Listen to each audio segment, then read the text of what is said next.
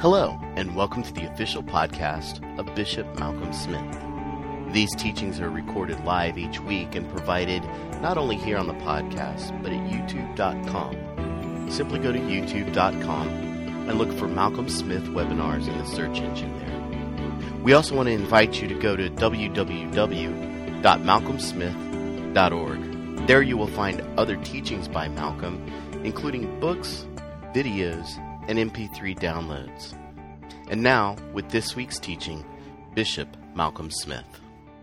And the Lord be with every one of you. And I want to continue looking at this subject that we got ourselves into, of the fact that we are living in God's glory in us. And I want to look at it from an Old Testament story. So I want to read from Genesis chapter 12, and that is the call of Abraham. And he says in chapter 12, he was told, get out of your country and away from your father's house to the land I'll show you. Then he enumerates the blessing that shall come upon him. I will make you a great nation. I will bless you and make your name great, and you shall be a blessing. I will bless those who bless you. I will curse him who curses you, and in you all the families of the earth shall be blessed. Okay, that was given to Abraham, and upon that we just read, Abraham left the city of Ur and traveled he knew not where to what ultimately was the land of Canaan, promise. And there he has the son Isaac. And Isaac has two sons, Jacob and Esau. And Jacob, the chosen one, has a great number of children, and one of those was Joseph. And I want to look at Joseph in the light of everything we've said about this. And so from chapter 12, that's when this family began. And we've gone through Isaac and Jacob and now to Joseph, who looked back to his great-great-grandfather Abraham. Only Joseph has been taken as a slave to Egypt. And it says in chapter 39 of Genesis, now Joseph had been taken down to Egypt, and Potiphar, an officer of the Pharaoh, captain of the guard, an Egyptian, bought him on the slave market from the Ishmaelites who had taken him down there. The Lord was with Joseph, and he was a successful man. And he was in the house of his master, the man who owned him, the Egyptian. And his master saw that the Lord was with him, and that the Lord made all he did to prosper in his hand. So Joseph found favor in his sight and served him. Then Potiphar made him overseer of the whole house, and all that he had he put under the authority of Joseph. And so it goes on through the story of Joseph in Egypt. The Lord was with him. The Lord blessed him. He was successful. He was prosperous. Okay.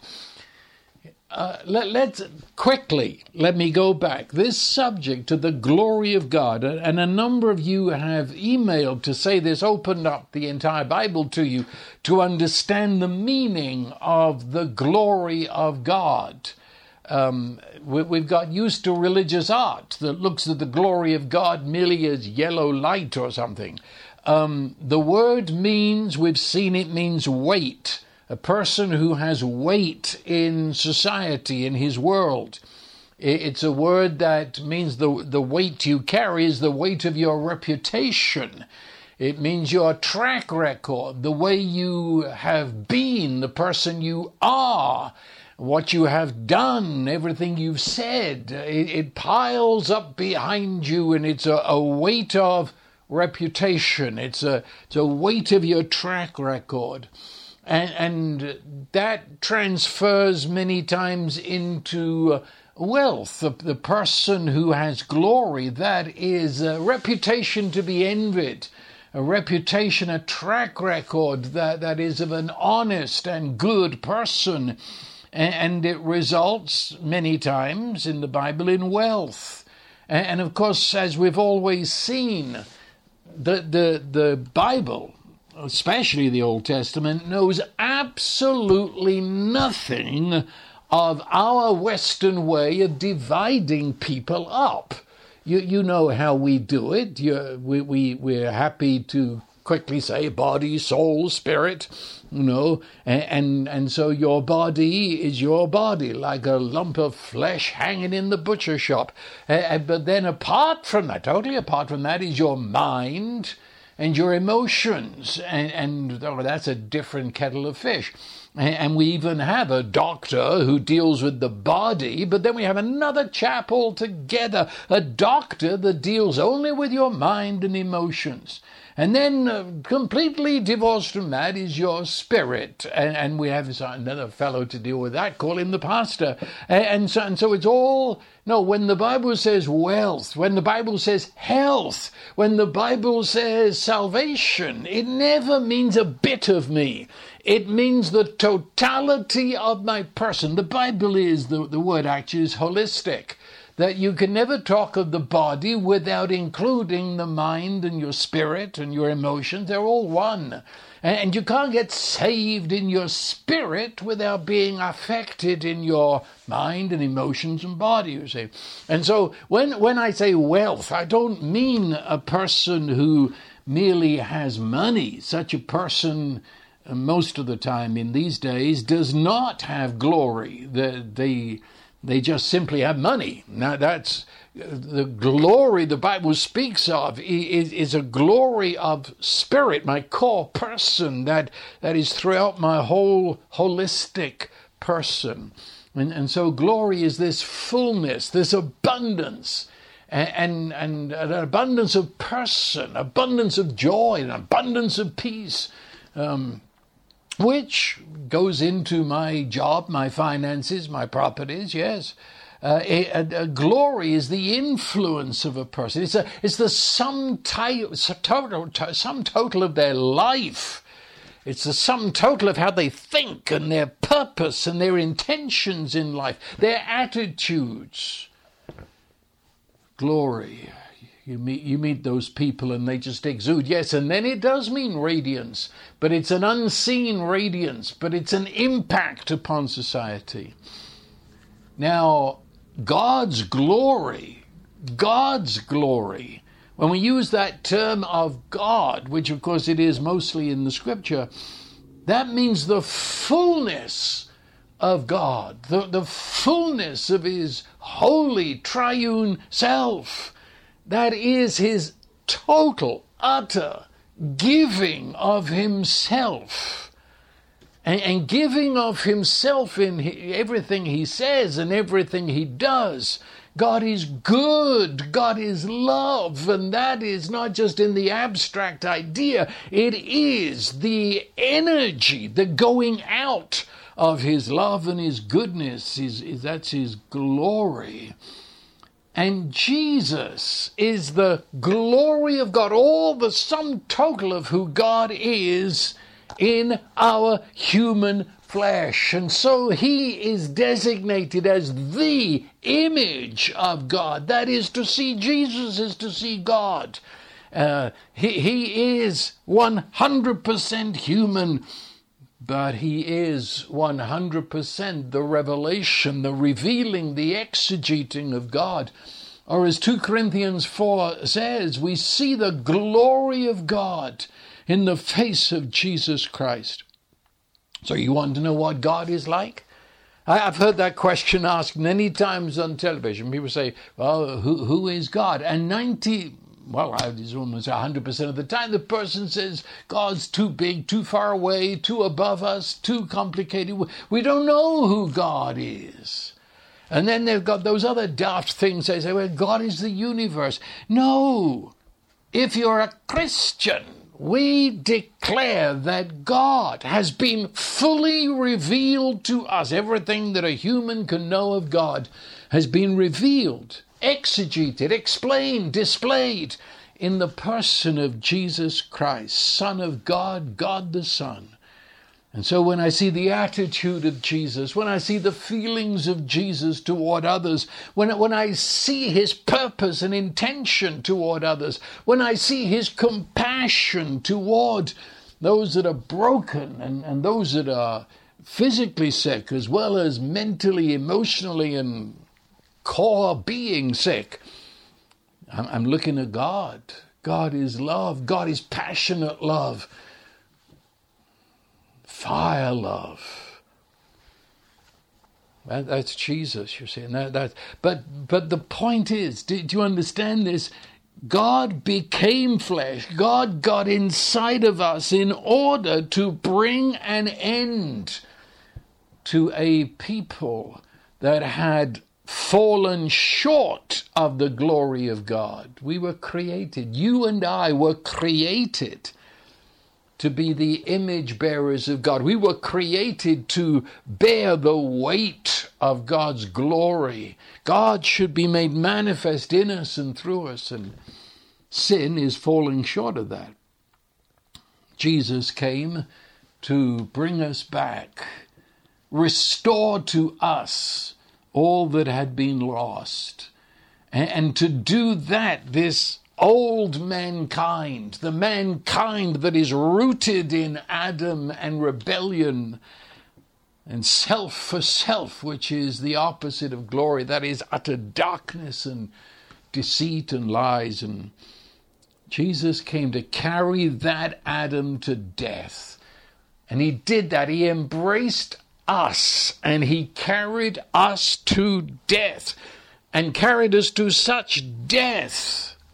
He left us in the tomb, and he rose out of death with, now, if I could use the term, the double glory. Not only glory made manifest in our humanness, but the glory of having conquered death, and the glory of having stripped Satan of any authority over the human race. Yes, that's the meaning of the cross, to transport you through the death and bloodshedding of Jesus into the glory for which you were created. And that comes to its completion in the giving of the Holy Spirit. Please understand that. Jesus' work was not complete until he sent the Holy Spirit. And so the day of Pentecost, that's it. God, the Holy Spirit, comes to actually live inside of us. And he's described on that day as like radiant fire. And he came and he took up residence in humans, in you and I, that in our lives we would display the glory of God. And we would be those in whom it was realized, and we would be those who were promoting the will of God, the purpose, the intention, the glory of God, be done on earth as it is in heaven. And so the prophets who had looked forward to this day said of that day, the glory of the Lord shall cover the earth as the waters cover the sea. Okay, that's pretty much what we've been talking about. But now my question is, what does that look like? Obviously, it doesn't mean that you're going around glowing like some radiated person. No, see, we got to see these weird ideas. We call people saints, and we stick funny lights around their head. Now, what does it look like? What do you look like when you are living this Christian life, this normal Christian life, which is in union with God because of Jesus through the Spirit? What does it look like? And that's why I want to go back to Joseph, because in those Old Testament stories, it tells us in 1 Corinthians 10 that all these stories were signposts, and they are written in order to instruct us as to what we now have. because they didn't have it in the Old Testament. They were, what can I say? They were the original drawings. They were the first beginnings of an architect's drawing of what you and I would ultimately look like through Jesus. They were the, well, I was going to say prototypes. Maybe that's too strong a word. But in these people, you see everything that we have. But it's not the better covenant we live in. It's the beginnings. It's the rootage. Yes, we're the tree with all the laden fruit. These chaps, they are the roots of that tree. And in order to understand who we are, we do well to go back and look at our beginnings in these persons. And so, what do we see? Abraham was the beginning of salvation. Oh, I can trace it all the way back to the Garden of Eden. I can trace it back to Noah. Yes, lots. But it really took shape and form in Abraham. He was the beginning of this. And it's very interesting that in Acts chapter 7, reporting there on Genesis chapter 12, it says, the God of glory appeared to Abraham. And at that time, Abraham, of course, was an idol worshiper of a most vile kind. In fact, he and his father Terah, they made the little silver images and sold them to people who came to their city to worship these vile, actually pornographic idols. That's Abraham in chapter 12. And there came to him the words that we read. God gate-crashed Abraham. To him there came a revelation of the God of glory, the God who carried the weight of the universe, whose track record and reputation was utter, unlimited goodness. He whose wealth is counted in owning the creation and holding it all together in love. And he whose thought and intention and purpose that produce the track record is nothing but a purpose of love and goodness toward us. The God of glory appeared to Abraham. And that gave us that list of what God said of him. And then in chapter 15, it was confirmed with a covenant oath, which is God saying, I will do this. And if I do not, then God himself will cease to be. So, what is going on here in Genesis 12? Well, the word used there is bless. The first usage of that word bless is in Genesis chapter 1, where Adam is being introduced to the fact that he is created in the image and likeness of God. And so in this word bless, we're looking at, shall I say, a synonym, a parallel word for glory. Because this word bless means you are empowered, you are embraced, it's all around you. The glory of God, all that God is, all that God purposes in your life, dwells within you, embraces you, like a suit is upon you, like a bubble around you, ahead of you, behind you, and around you.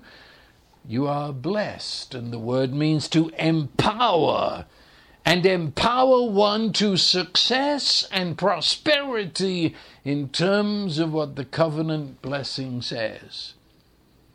And so Abraham was the beginning of that restoration, that bringing you and I ultimately to living inside the glory of God and reflecting and imaging God within creation. But right now with Abraham, as I say, it was the beginning. But it was a incredible beginning. And what is it? Well, he's going to be empowered. He's going to be blessed. I mean, it's plain. I mean, hear those words. Don't read them quickly. God, Father and Son and Holy Spirit say to Abraham, I will bless you. God is saying, I will partner with you in life, and you will be empowered, clothed with good. And not only that, but I will make your name great. That is, you will have influence. The weight of glory will impact your world. In fact, it will impact generation upon generation to come.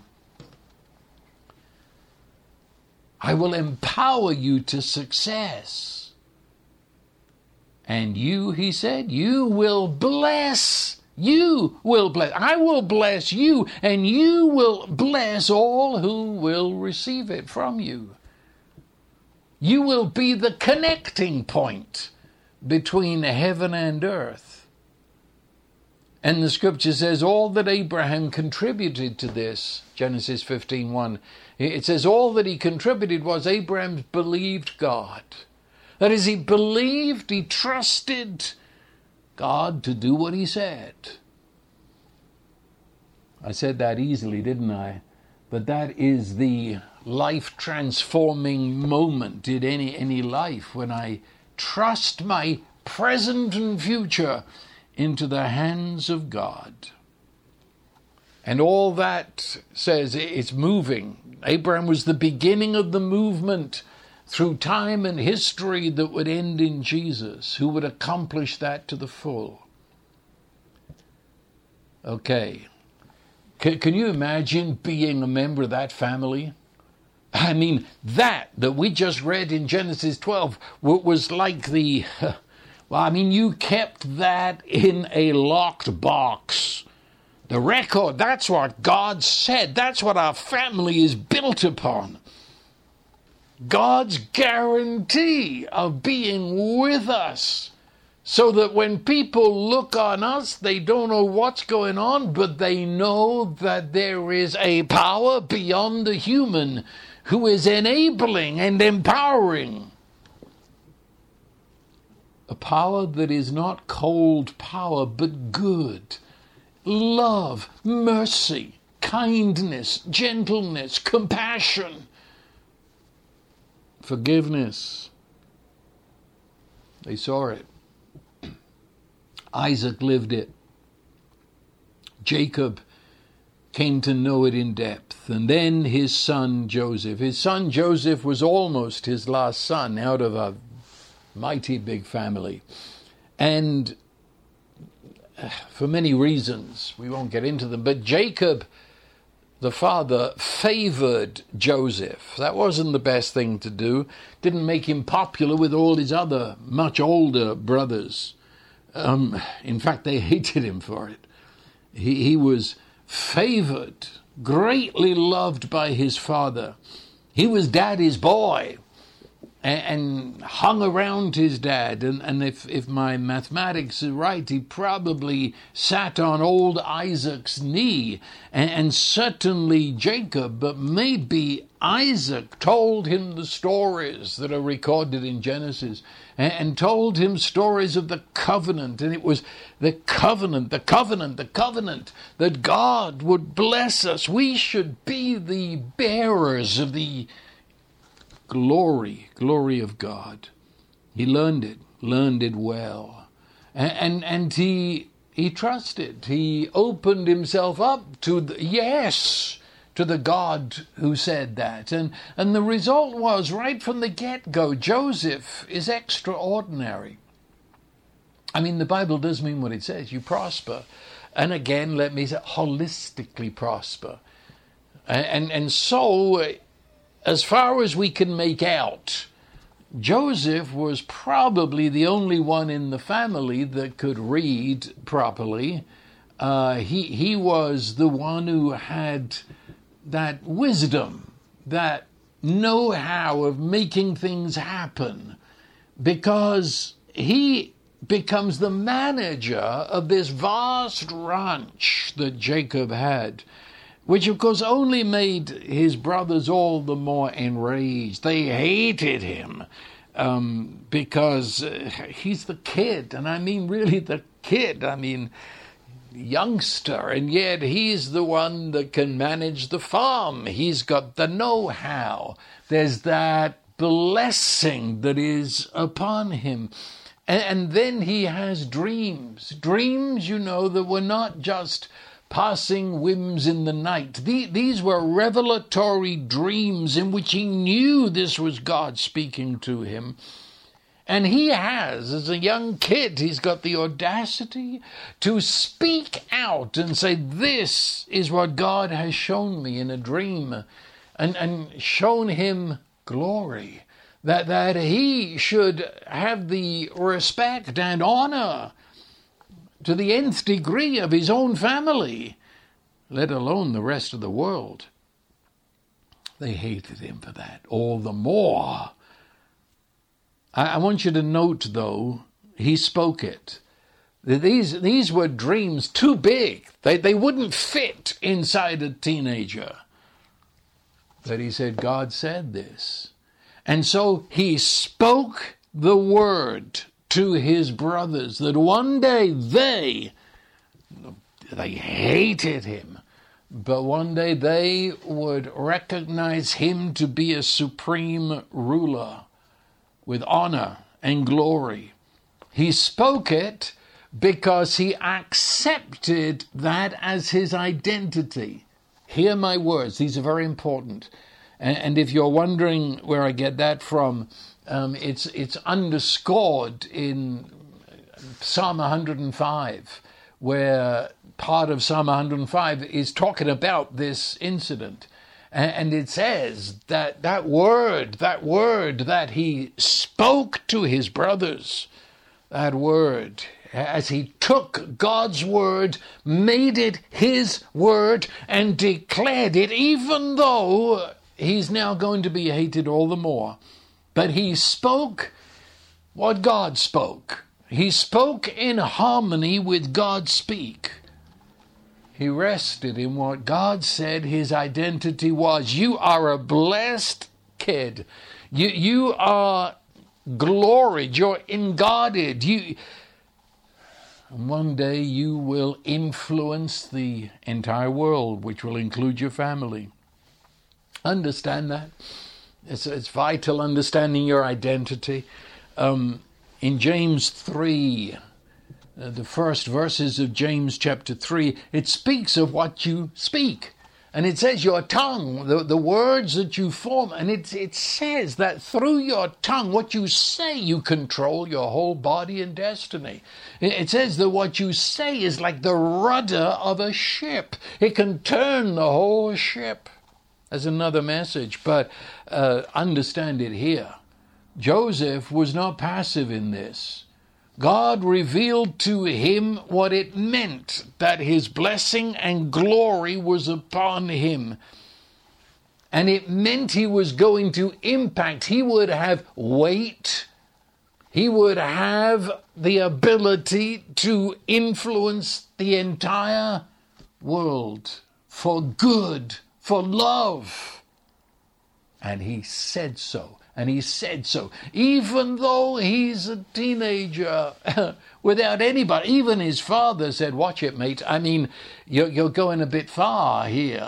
And so his father was putting the brakes on. His brothers hated him. They all thought he was nuts. But he says, that's my identity. That's who I am according to what God says. He was saying of his core person that whatever happens, wherever I am a covenant man.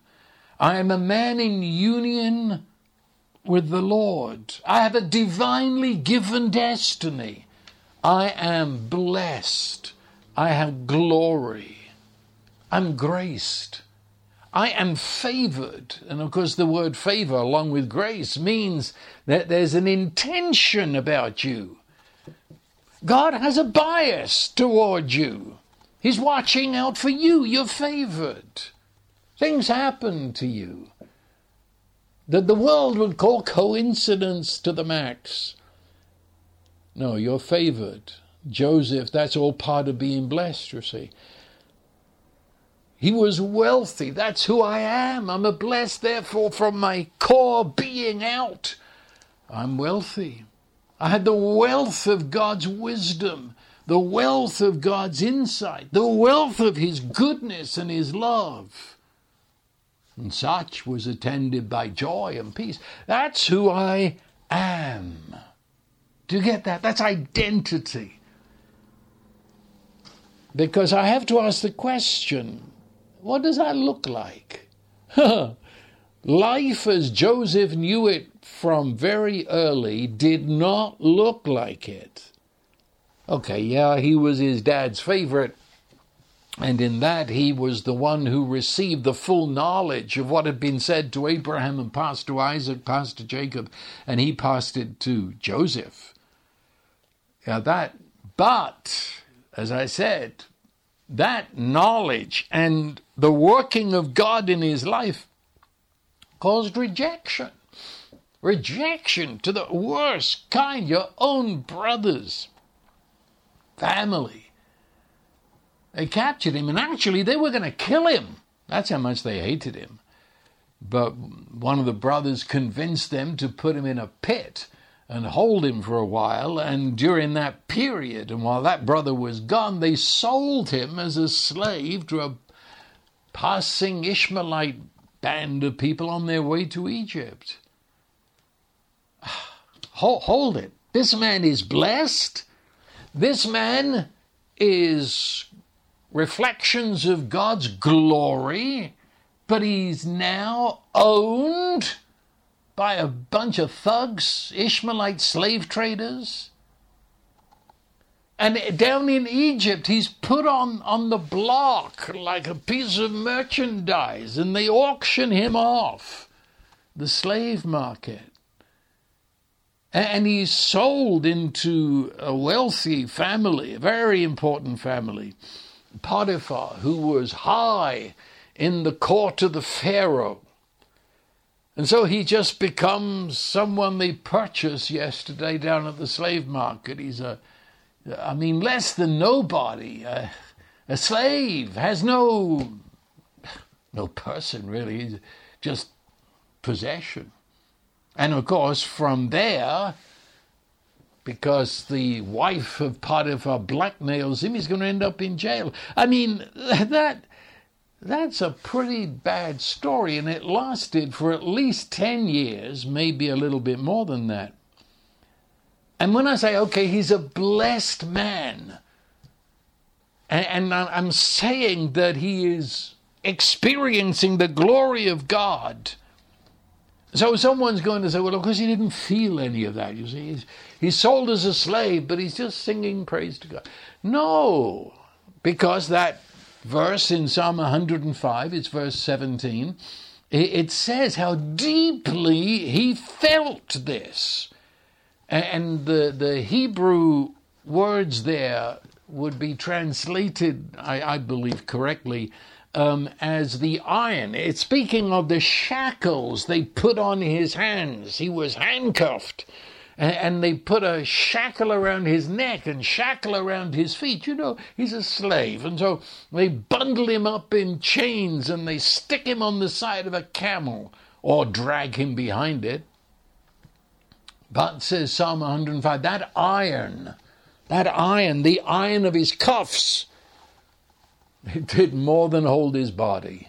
It says, the iron entered his soul, which is a very Hebrew way of saying that it burned into him. The horror of being sold, the horror of being part of a slave market and now owned. It got inside of him. He tasted the iron of his chains. But what does he do when he feels the chains inside of him? He continues to speak the word that God had given to him, that he had spoken to his brothers and father. Didn't part from it. That was his identity. That's his amness.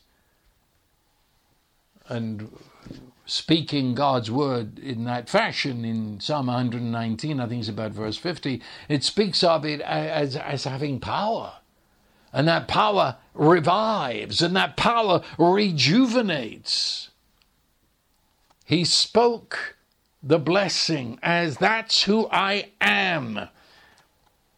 And in so doing, he is revived by that which he speaks. Notice, he did not say, one of these days, when I get out of here, I'll be blessed. I don't know what's going on right now, but one of these days, up ahead there, as long as I can hold on, I'll be blessed. But that's not. You see, who wrote that account in Genesis 39? Who wrote that? Well, Joseph did. I mean, there's nobody else there to write it. So, you're reading in Genesis 39. You're reading Joseph's blog. Now, this is what Joseph wrote about himself and his circumstances. And what does he say? The Lord is with him. It's spoken not as something that would be up ahead. The glory, the blessing, the grace, the favor was not something after I get out of here. He speaks of it as now, in this micro moment, the Lord is with me. I am blessed. Not one day, I am blessed. This is who I am. I am the glorious ruler who shall impact the world. I am the blessed. I am the good. I am the beloved and the lover. I am the wise and insightful. That's who I am. Not one day. And I am because it can be no other way. God said it. And he said it twice over. And he revealed it to me in vivid color. There's no doubt about it. I am the person that God says I am. And the blessing that God has given is around me and in me and ahead of me and alongside of me and behind me. I'm empowered. It can't be any other way, because that would contradict God, wouldn't it? Now, this brings up something very fascinating. I don't know if you've already caught what I'm saying. His being blessed, his being the, shall I say, receptacle of the glory of God. The circumstances he was in, the situations that he found himself in no way defined him. And to him, even though he felt the pain of those situations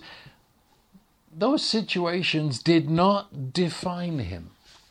Oh, look, get this, get it, please. I'm talking to you. You are defined by the Word of God spoken in Jesus Christ and related in you through the Word of God, through the Holy Spirit. It doesn't matter what circumstances you're in. It doesn't matter what people say or do or love you or hate you. The sum total of all that does not define you. You are who you are in union with Jesus Christ. If you are blessed, no amount of circumstances, no amount of nasty people can diminish you as a blessed person. That's the wonder that comes out so early in this. Just Genesis 39, and this chap's got a hold of it. So, sold as a slave, defined on all the papyri of Egypt as the slave owners signed the papers and as the slave auctioneers sold him, as Potiphar bought him, and it's all there on paper and signed and sealed, and it says that he's a non-person, he's a piece of property, we just bought it down at the auction. Which, of course, is supposed to mean that he's the victim of this. But I'm sorry, I was already owned by God. So I'm not for sale. You see, you can call me a slave, you can treat me as a slave, but I am God's ruler. I am God's blessed one. I am his beloved. I'm not a slave. I'm not a victim. That might be my circumstances right now, but I am the blessed person. And you see, not what people do to me and what situations and circumstances pile up, they can never change the mind and the purpose of a glorious, blessed person. So there's no revenge. I mean, surely you've got to sit there and just seethe, stew in bitterness toward your brothers for what they did to you, and you're going to get even, and one of these days, I'm going to get even, revenge. No, because this person is a blessed person. There's no room in this person's life for revenge. He's blessed to be a blessing. There is no place for hatred. There's no place for bitterness. People cannot make him think any other way. And therefore there's no place for self-pity or whining and complaining along with all the other slaves. No, he's the odd chap out because he doesn't see it like that. He sees that he's a blessed person, a glorious person who is presently in the house of Potiphar. He's the glory of God in disguise as a slave. And so therefore it dominates his actions. Of course, how does a blessed person act in these circumstances? They act as if they're blessed, of course. So he doesn't steal. He's here. And you know this, especially in today's world. Oh, Lord. It seems every other person you meet has got their hand out saying, you owe me. Well, if anybody could say that, it was Joseph. You owe me, Potiphar. Do you realize what you've done to me? You owe me. I'm doing all this work and you're not paying me? You owe me. No.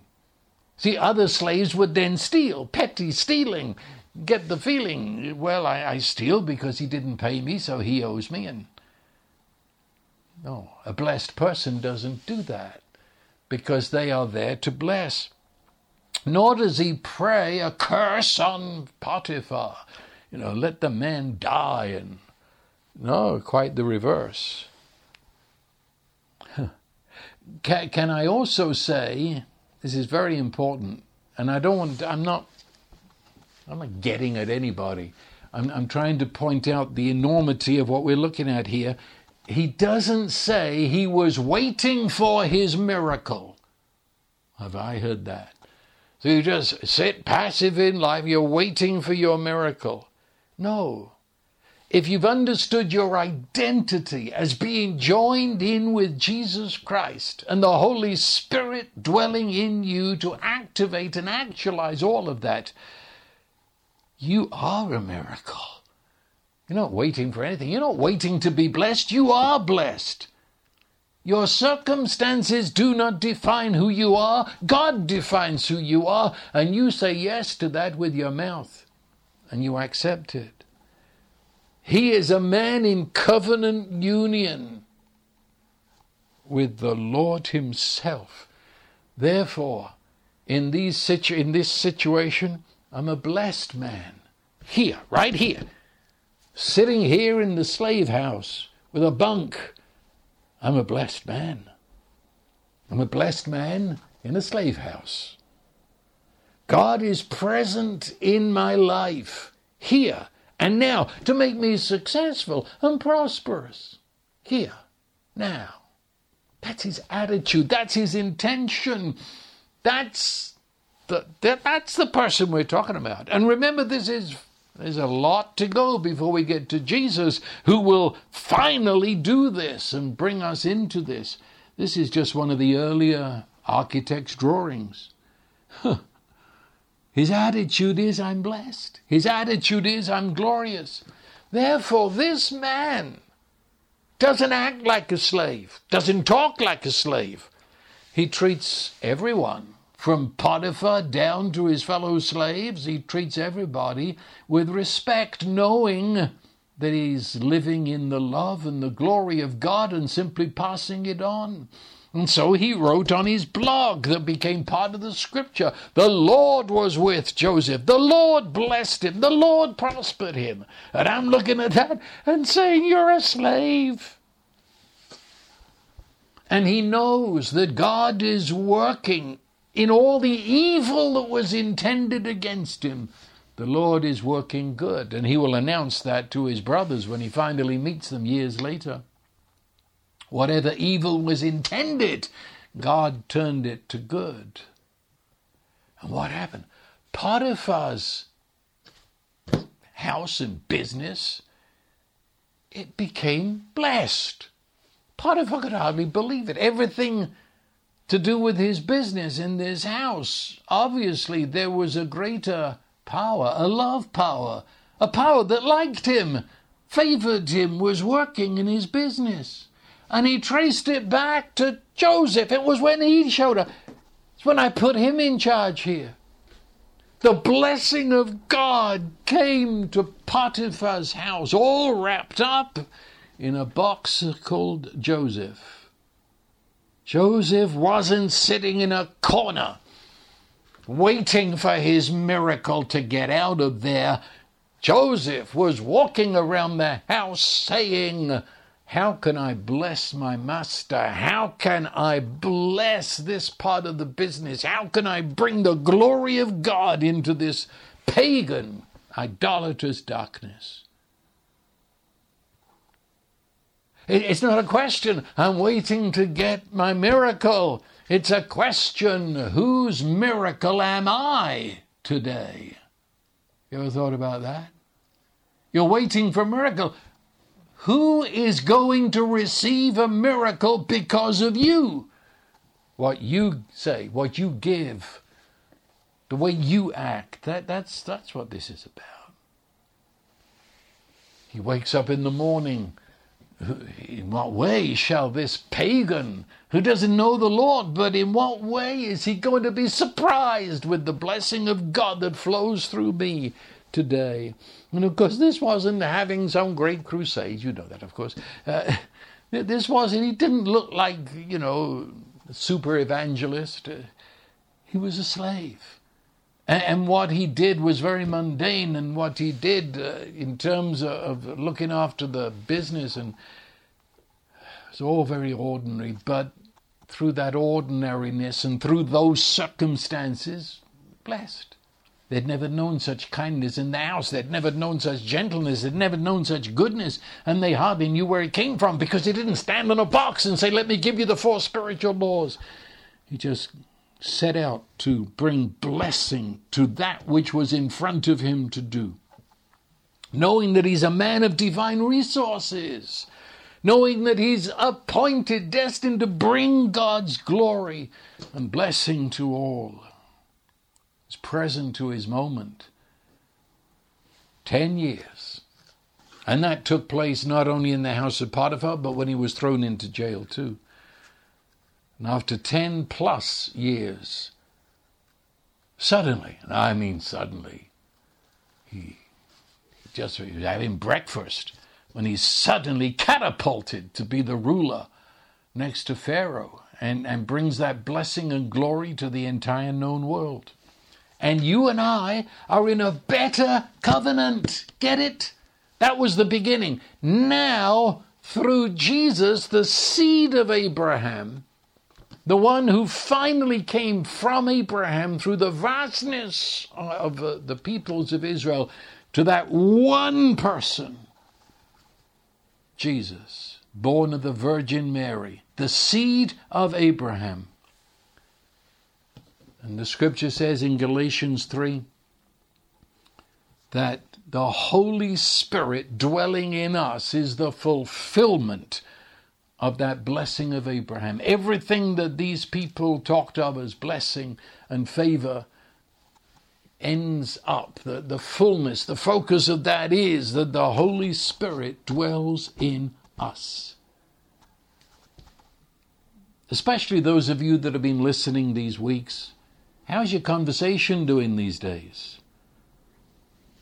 How do you speak of yourself? How do you think of yourself? Who are you? What's your identity? Are you given an identity from your circumstances? Do you find your identity in what other people say about you? Or do you see who you really are? That you are a man in whom Jesus Christ lives through the Holy Spirit. The glory of God is in you and upon you. Wherever you are, whatever has happened, that's who you are. And where you now are, where you'll be tomorrow morning, where you'll be this afternoon if you're listening in the morning. I mean, the opportunities. And I mean, please get rid of this idea that you've got to walk around with a Bible under your arm and looking like Mr. Evangelist. No, please don't do that. Don't! You'll destroy the testimony. Get on with life.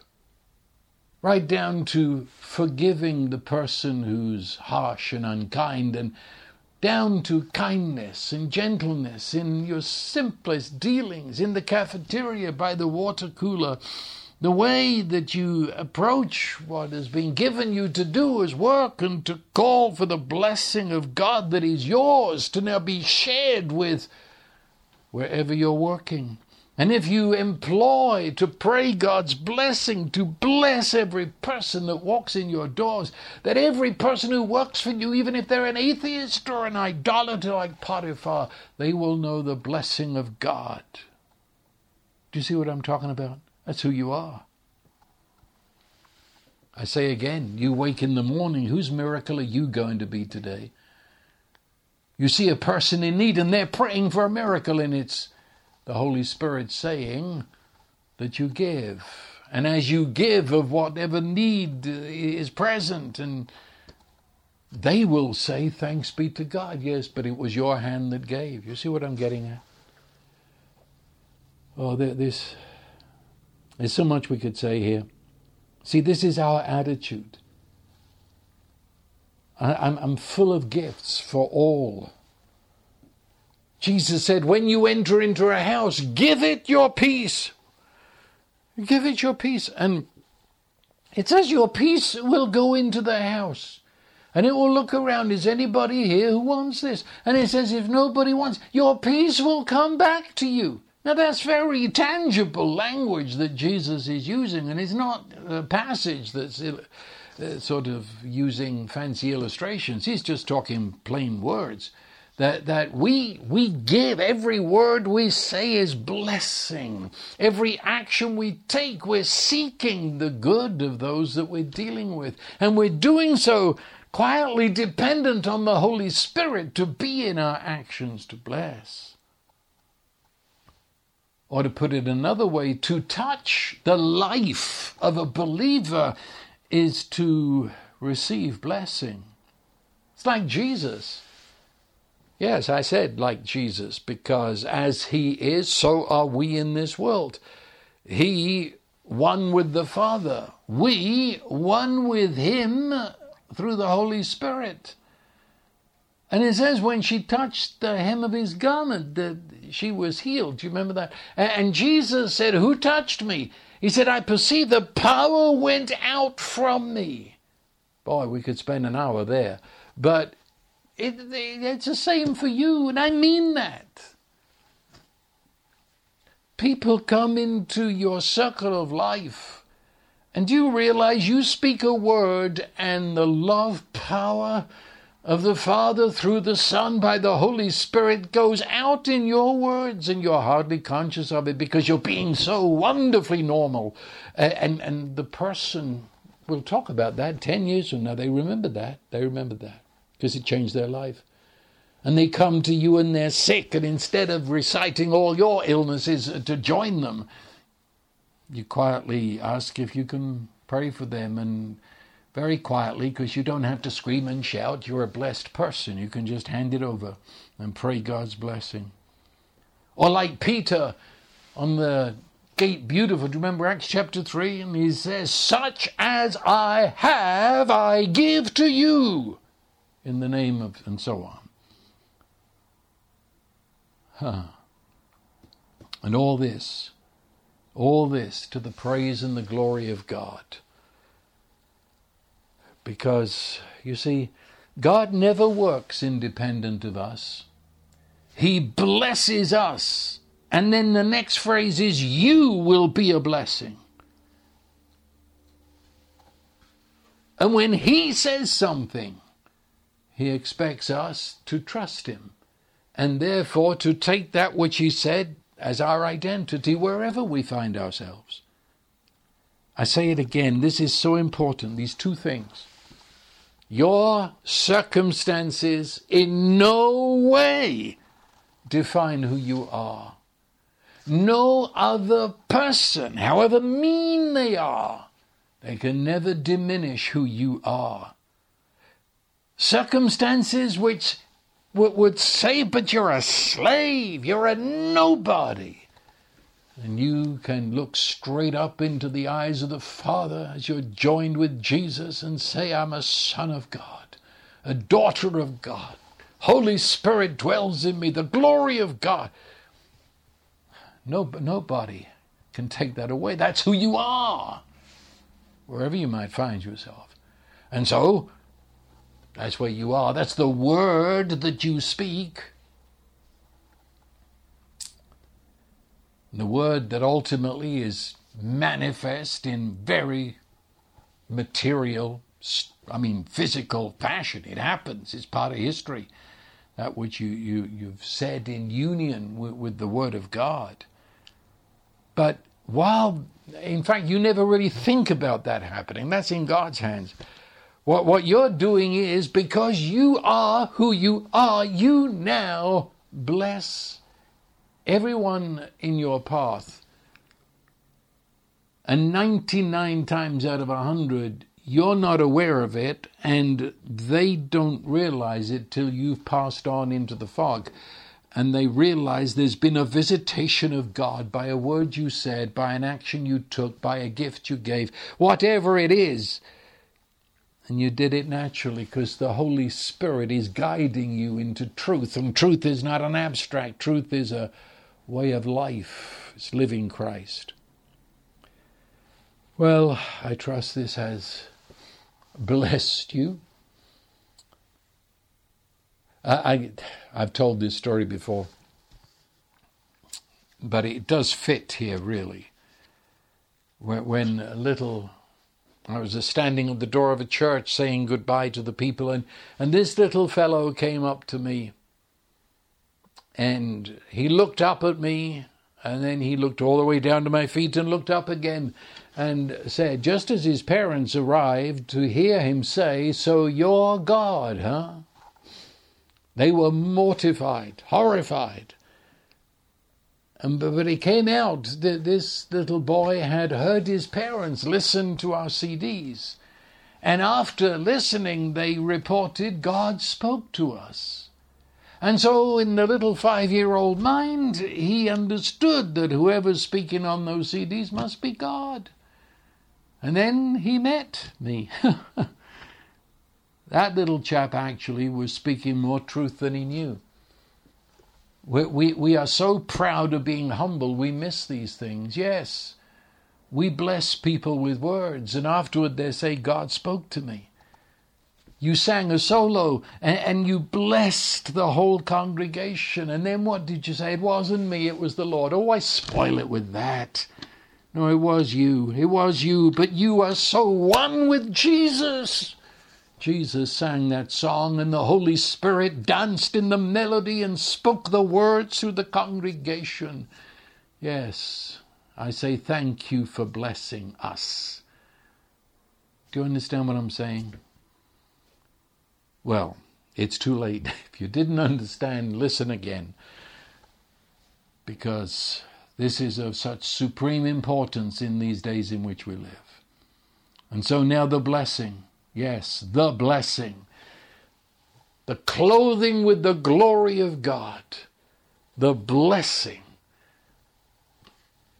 of God, who is almighty love, the Father, the Son, and the Holy Spirit, His blessing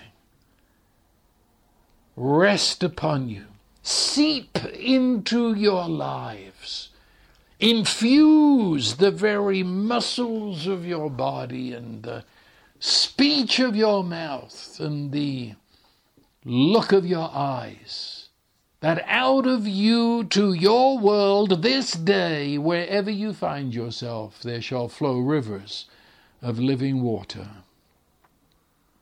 So I bless you. And that's the way it is.